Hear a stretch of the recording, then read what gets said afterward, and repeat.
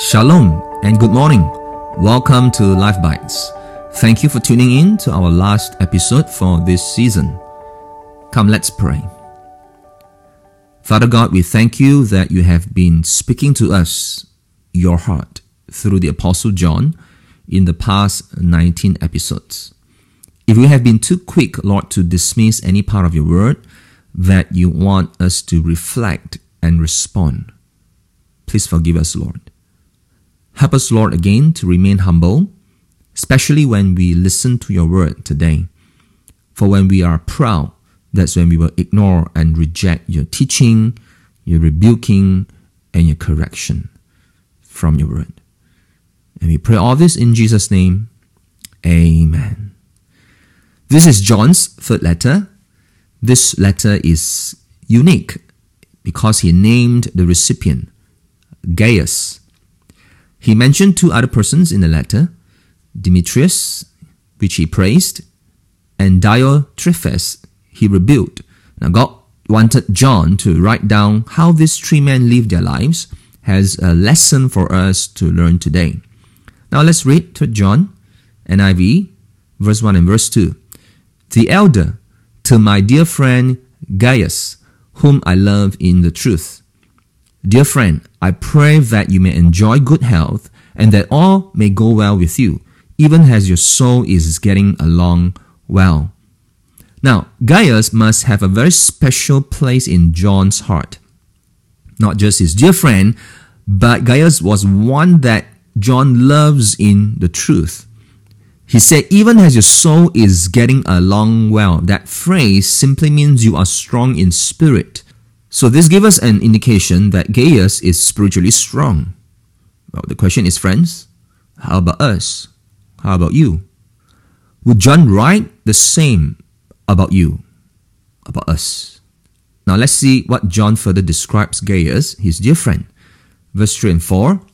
It gave me great joy when some believers came and testified about your faithfulness to the truth, telling how you continue to walk in it.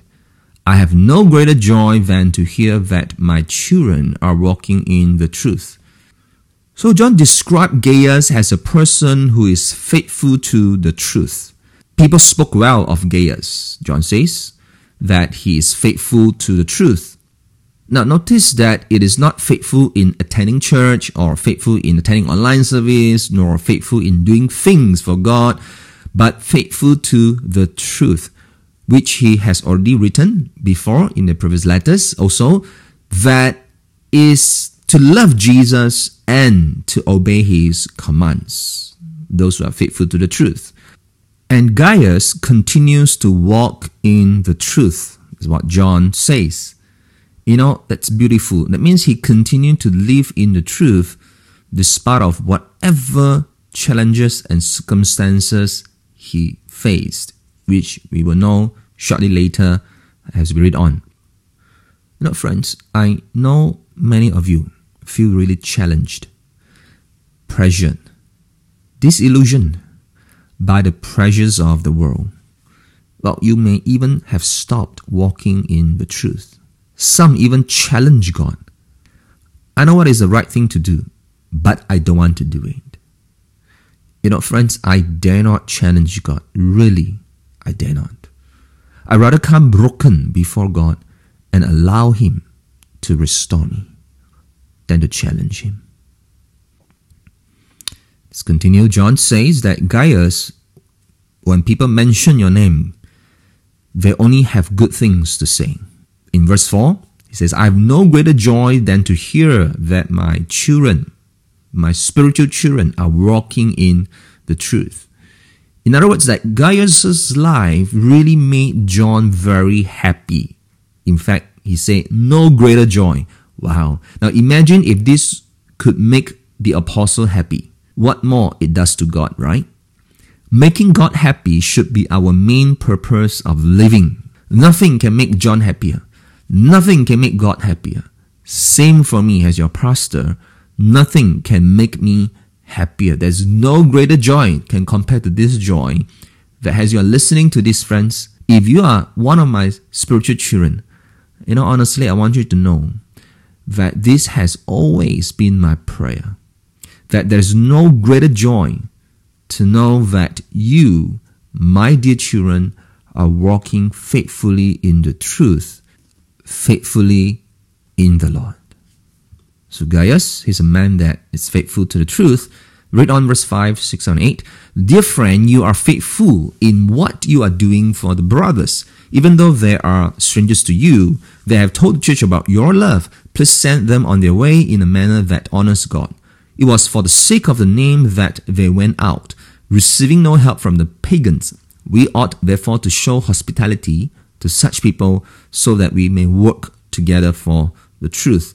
Second thing about Gaius, John says he is a man that is faithful in doing good to others, even to strangers.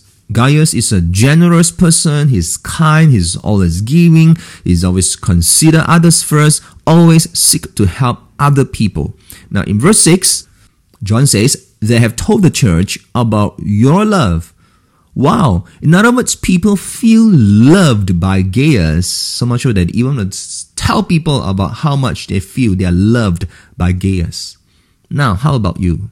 How about me? How about us, church? See, when we do good to others, people feel loved, and that honors God. But when we don't, that dishonors God. And then John says, work together for the truth in verse 8. If we truly love the truth, if we truly love Jesus, we will devote our lives to work together for the truth. We will never say or do things that will destroy the unity of God's koinonia. We will always work together. And sometimes you may think that you're right, but that doesn't give you the right to behave unrighteously towards God's people. And now, John showed us an example of people behaving like that. In verse 9, verse 10, I wrote to the church, but Diotrephes, who loves to be first, will not welcome us. So when I come, I will call attention to what he is doing, spreading malicious nonsense about us. Not satisfied with that, he even refuses to welcome other believers. He also stops those who want to do so and puts them out of the church. Now, here's the bad guy. John says there's this guy by the name of Diotrephes. What kind of a person he was? He's an arrogant person. John says he loves to be first. It's like the whole world circles around him. He wants to be on top of everybody. But Jesus taught us the first shall be the last. Remember that?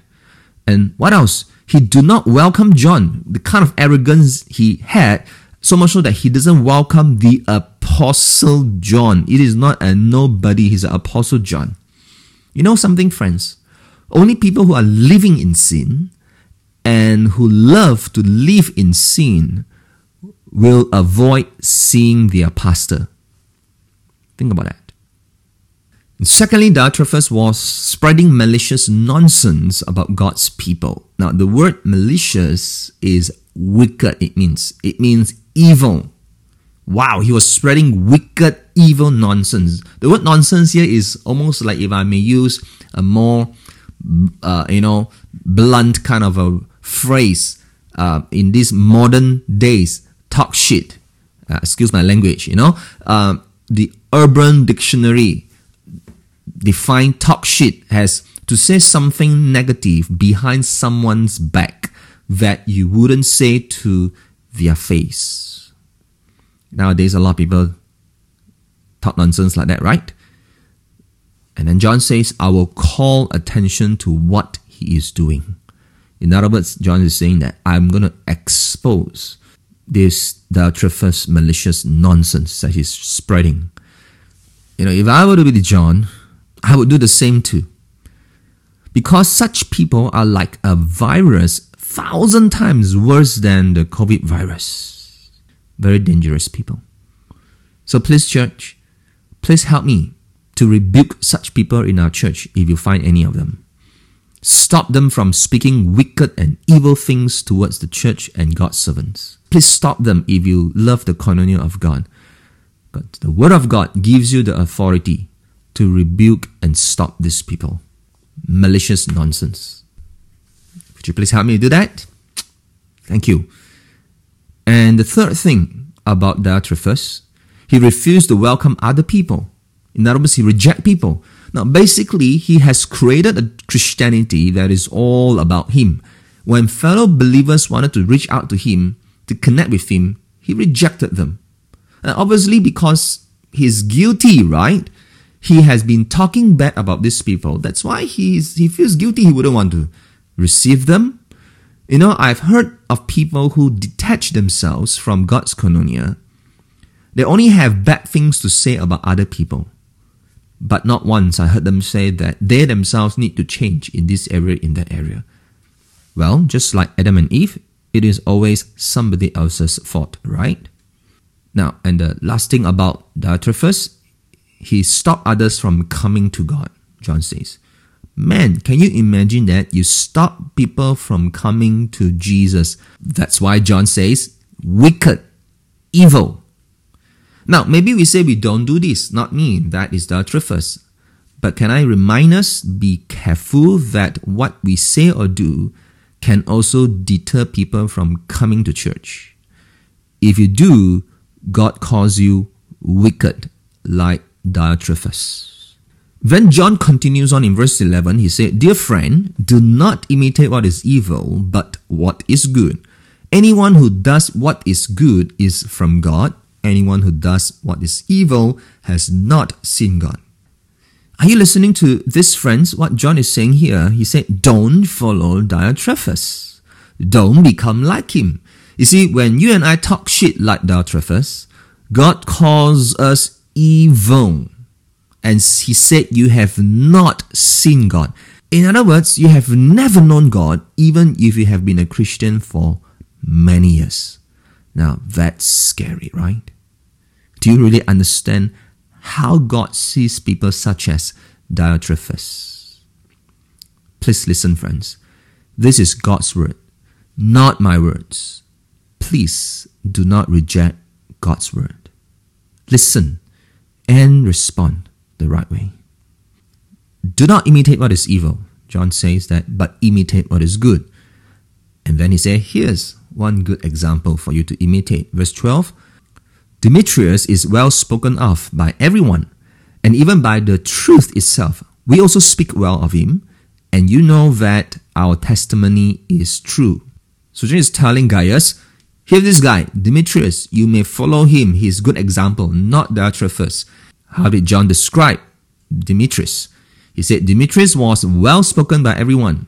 Friends, what do people say about you, about us?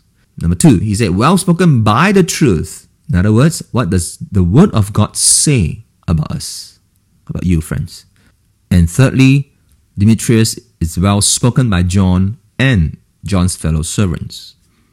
So, what does our pastor and the people serving together with us say about us? Let's reflect that.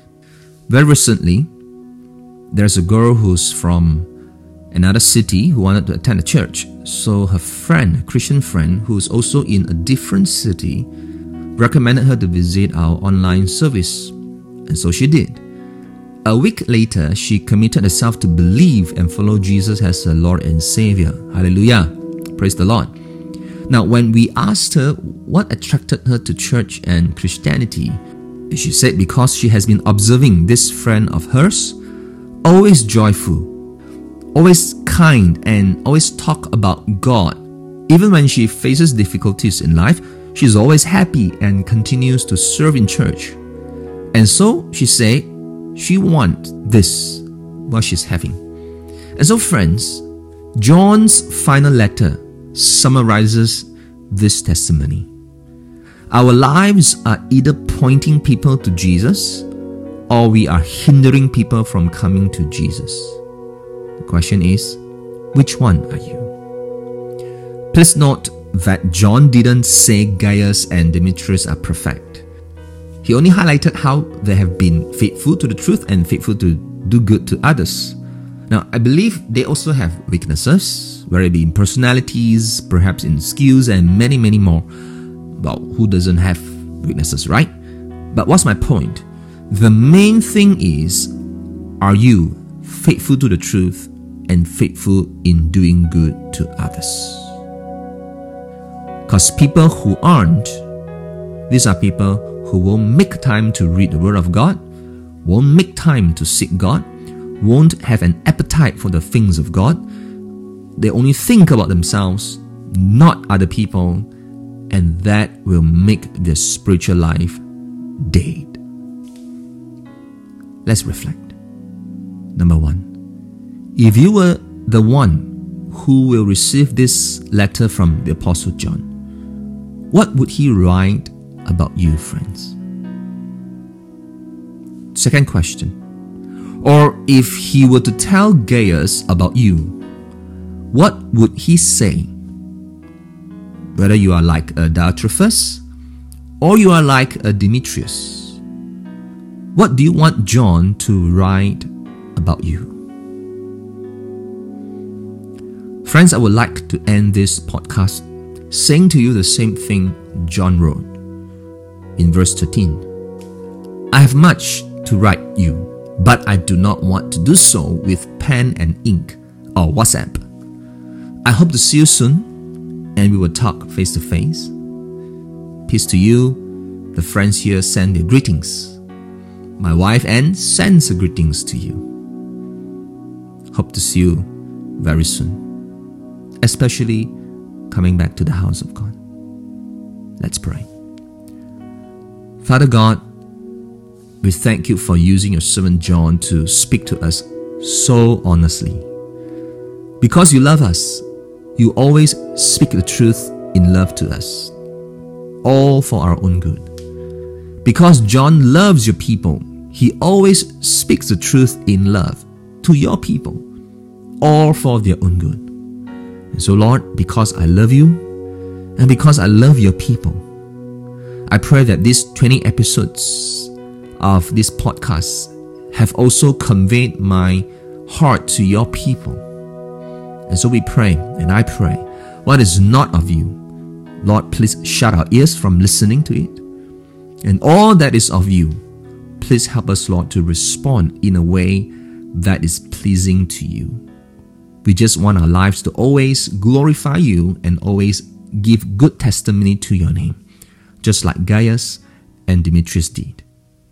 We pray all this in Jesus' name. Amen. Thank you so much for listening. And this is our last episode for this season. We've studied all 3 epistles by the Apostle John. I really pray and hope that you have been blessed and have really grown, being fed by these powerful words and truth in these 3 epistles. I would like to wish you and your family members a blessed Christmas and a happy New Year. Till the next Life Bites 2022. Continue to have a bite and have a life. God bless you.